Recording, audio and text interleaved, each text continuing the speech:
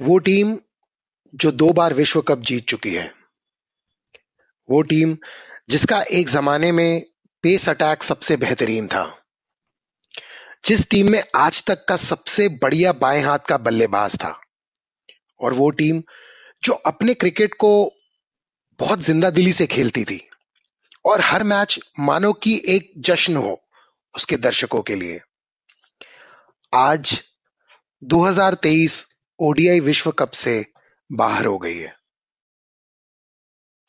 West Indies cricket के लिए मैं कहूं तो ये एक काला दिन है, और उनके खेलने के अंदाज के न जाने कितने फैंस आज काफी उदास हैं, और उनमें से मैं भी एक हूं।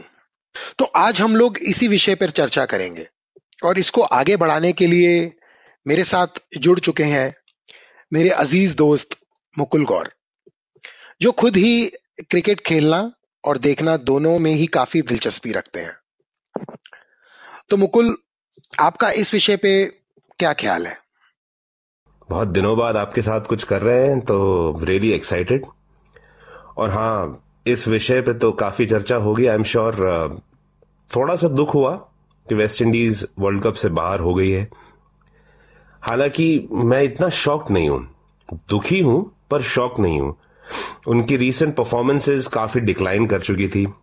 ये दूसरी बार लगातार है जो वो क्वालिफाइंग राउंड्स खेल रहे हैं, तो मुझे ऐसा कुछ इतनी बड़ी क्षति नहीं पहुंची, दिल को आघात नहीं पहुंचा, क्योंकि इस टीम में ऐसे प्लेयर्स ही नहीं हैं जो फेवरेट हैं, जिनको देखने के लिए मन करेगा। तो मैं इतना डिस्टर्ब नहीं हूं। आपको नहीं लगता कि इसमें फ्रेंचाइज क्रिकेट का बहुत बड़ा हाथ है? क्योंकि अगर आप देखें तो मौजूदा वेस्ट इंडीज की टीम में जो सबसे अच्छे खिलाड़ी हैं, वो लोग तो खेल ही नहीं रहे। वो लोग तो अलग अलग लीग्स में पार्टिसिपेट कर रहे हैं, पर वेस्ट इंडीज से खेलने का जज्बा शायद अब खत्म हो चुका है। मैं पार्शली एग्री करता हूं आपकी इस बात से कि हाँ, फ्रेंचाइज क्रिकेट जरूर थोड़ा सा इम्पैक्ट तो कर ही रहा है, पर वो भी एक तरह की क्रिकेट ही है। हमको एक बात समझनी चाहिए कि वेस्ट इंडीज ना हमेशा से एक आइलैंड्स का ग्रुप रही है। एक इकलौती एक कंट्री की तरह उसकी कभी छवि बनी नहीं। Jamaica, Saint Kitts, Trinidad, Tobago, ये अपने आप में एक अलग अलग कंट्रीज हैं, तो उनका डेफिनेटली एक पेट्रियाटिज्म, कंट्री के लिए खेलने का जज्बा मिसिंग रहता है। दूसरी बात कि वो थोड़ी पुअर कंट्री भी है, उनके यहाँ इंडस्ट्री लिटरली दो है, शुगर या फिर टूरिज्म। तो क्रिकेट में जहां जिसको जो अपॉर्चुनिटीज मिलेगी वहीं जाएंगे भाई। After all money talks. मैंने ऐसा भी पढ़ा है कि जो वेस्ट इंडीज के पुराने प्लेयर हैं, वो लोग अब ज्यादा एक्टिवली इन्वॉल्व नहीं है क्रिकेट को बढ़ावा देने के लिए इस कैरेबियन रीजन में, जो कि अपने में एक बड़ा चिंता का विषय है वेस्ट इंडीज क्रिकेट के लिए, क्योंकि नए टैलेंट को ग्रूम करने की सबसे बड़ी जिम्मेदारी तो आखिर एक्सपीरियंस प्लेयर्स की ही होती है। हाँ, ये जो सीनियर्स की बात है कही आपने, बिल्कुल। और आई थिंक इससे सबसे ज्यादा जो नुकसान हुआ है वो उनके टेस्ट क्रिकेट का हुआ है। उनके फैंस तो बहुत पहले ही उनसे उम्मीदें छोड़ चुके थे। सीनियर क्रिकेटर्स भी अब उन्हीं की राह पे चल चुके हैं। वरना आप देखोगे इतने बड़े बड़े प्लेयर्स हैं, उनमें कोई आगे आके ये नहीं कह रहा कि हम लेंगे जिम्मेदारी कोचिंग की, हम लेंगे जिम्मेदारी टैलेंट को ग्रूम करने की। जैसे इंडिया के लिए राहुल द्रविड़ ने ली थी अंडर 19 की टीम के लिए। अब उनका जो भी नया टैलेंट आता है वो या तो सीपीएल खेलता है या आईपीएल खेलता है। उनका वो लंबू कैप्टन याद है, मैं उसका नाम हमेशा भूल जाता हूं। क्वालिफाइंग राउंड में क्रंच सिचुएशन में एक्सपीरियंस प्लेयर कैप्टन रह चुका है। 30 रन खाए उसने वो एक ओवर में। आप इमेजिन भी नहीं कर सकते उसका दिल कितना टूटा होगा। बट आई थिंक अब उनका यही एक तरह से जो समीक्षा है वो यही थी, उनका जो लास्ट ओवर और लास्ट परफॉर्मेंस थी। पर जो कुछ भी है, इस टीम का हमेशा से एक अपना ही जलवा रहा है ग्राउंड पे। ये टीम जो एक एंटरटेनमेंट वैल्यू लेकर आती है इस गेम में, उसका कोई मुकाबला नहीं है। Vivian Richards, Lara, Ambrose, Chris Gayle, champion Bravo, Darren Sammy, सभी लोग गेम में रोमांच बना के रखते हैं। जो कि इस साल के वर्ल्ड कप में अब नहीं होगा। बिल्कुल बिल्कुल, बड़े बड़े प्लेयर, बड़े महान प्लेयर, जैसे कि आपने कहा कि left hander best batsman, arguably बिल्कुल सही कहता हूं मैं। और उनका जो बड़े दिल से खेलने का जो जज्बा था, हमेशा एक चीज, एक जीत में जश्न मनाना। कौन डांस करता है सीधा आके वर्ल्ड कप जीतने के बाद? वेस्ट इंडीज करती है, और उसके चक्कर में विराट कोहली भी उनको कॉपी कर लेता है। सो मुझे लगता है कि उन्होंने अपनी पीक 2015 में पा ली थी, जब उनका ऑलमोस्ट हर प्लेयर हर मैच में चला था। और अब कैसे भूल सकते हैं कार्लोस ब्रैथवेट। इयन बिशप ने कमेंट्री में बड़े फेमस वर्ड्स कहे थे, remember the name Carlos Brathwaite.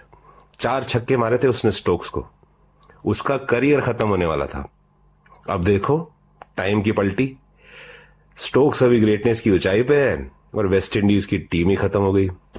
समय बड़ा बलवान होता है श्रीवास्तव जी, बहुत ही ज्यादा बलवान। सो अब क्या लगता है आगे क्या होगा?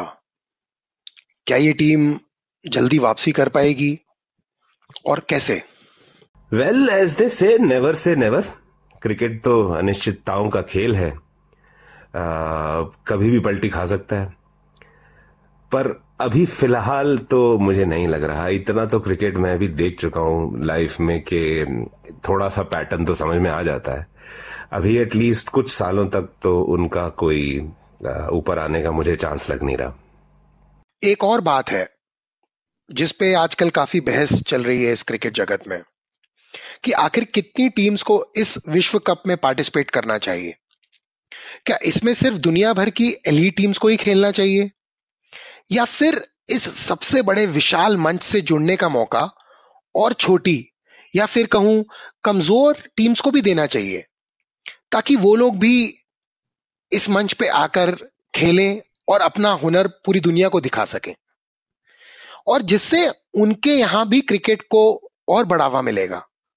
तो आ जाके देखा जाए तो गेम का ही फायदा होगा अगर और ज्यादा टीम्स इस वर्ल्ड कप में पार्टिसिपेट करेंगी। हाँ बिल्कुल, इस बात से तो मैं टोटली एग्री करता हूँ। कम ही बातें होती है जिससे मैं आपसे एग्री करूं सर इतना। बट मुझे याद है कि 96 के वर्ल्ड कप में जब बहुत सारी नई टीम्स आई थी वर्ल्ड कप में, यूएई, हॉलैंड, कीनिया ने तो देखो आयरॉनिकली वेस्ट इंडीज को भी हरा दिया था। मुझे याद है एक मैगजीन होती थी जिसमें सारी टीम्स के सारे प्लेयर्स के नाम, उनकी एज, हाइट, रन्स एक्सेट्रा सब होते थे, उनकी बर्थ डेट होती थी। मुझे एक प्लेयर का नाम अभी तक याद है, शौकत दुकान वाला, यूएई का कैप्टन था। तो उस टाइम पे जेन्युइन एक्साइटमेंट होती थी। आई गेस वो हमारा भी टाइम था बचपन का, तो हम भी ज्यादा एक्साइटेड रहते थे। जैसे जैसे बड़े हुए हम भी बिजी होते गए। वर्ल्ड कप के बारे में अगर मैं एक बात कहूं आपको एक पॉइंट में, तो it is all about India and Pakistan. वही रेवेन्यू जनरेट करता है, वही पूरा वर्ल्ड कप एक ही मैच पे टिका हुआ होता है। बाकी सारे मैच जो होते हैं ना, चिल्लर है उस मैच के सामने। इसीलिए फुटबॉल से पीछे ही रहेगा हमेशा क्रिकेट। आईसीसी का कोई आउटरीच प्रोग्राम ही नहीं है। छोटी छोटी कंट्रीज में जाके एहसान जताते हैं वो कि हाँ हम देखो गेम को बढ़ावा दे रहे हैं, पर रियलिटी यही है कि जो टीम पैसे लाती है उसी को ज्यादा गेम्स मिलते हैं, उसी को ज्यादा एक्सपोजर मिलता है, और ग्रुप्स भी ऐसे सेट होते हैं कि बड़ी बड़ी टीमें ऊपर तक पहुंच ही जाए। तो छोटी टीमें और कमजोर टीमें और नई टीमें, उनके लिए क्रिकेट सही में बहुत मुश्किल गेम है। वेस्ट इंडीज के बोर्ड ने ही उनकी टीम को एक तरह से धोखा दिया है। और मुझे याद है कि 2015 में जब वो वर्ल्ड कप जीते थे तो उनके बोर्ड ने उन्हें फोन तक नहीं किया था। तो ये एक सॉर्ट ऑफ सिस्टेमिक फेलियर है, और बहुत सारी टीमों को उससे उनसे सीख लेनी चाहिए कि कितने इमीडिएटली कोलैप्स हो सकता है सिस्टम एक अच्छी खासी बड़ी टीम का।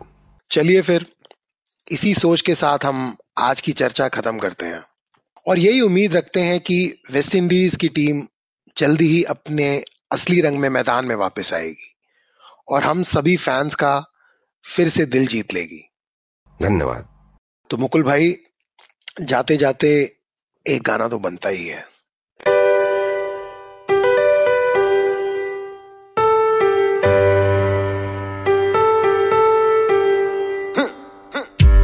DJ Bravo, DJ Bravo, DJ Bravo, DJ Bravo. Champion, champion, champion, champion, champion, champion. Everybody knows say Bravo a champion, champion, champion, champion, champion, champion, champion. Everybody know Chris Cale is a champion. Beanie a champion, Bounty a champion, Marshall is a champion, Bungie is a champion, Folland is a champion, Lara is a champion, Gale is a champion. Don't forget Michael Jordan, Obama a champion, Mandela a champion, Serena a champion, Wendy a champion, Shelly and a champion, 958 Bolt a champion. Champion, champion, champion, champion, champion, champion. Everybody knows say Bravo a champion.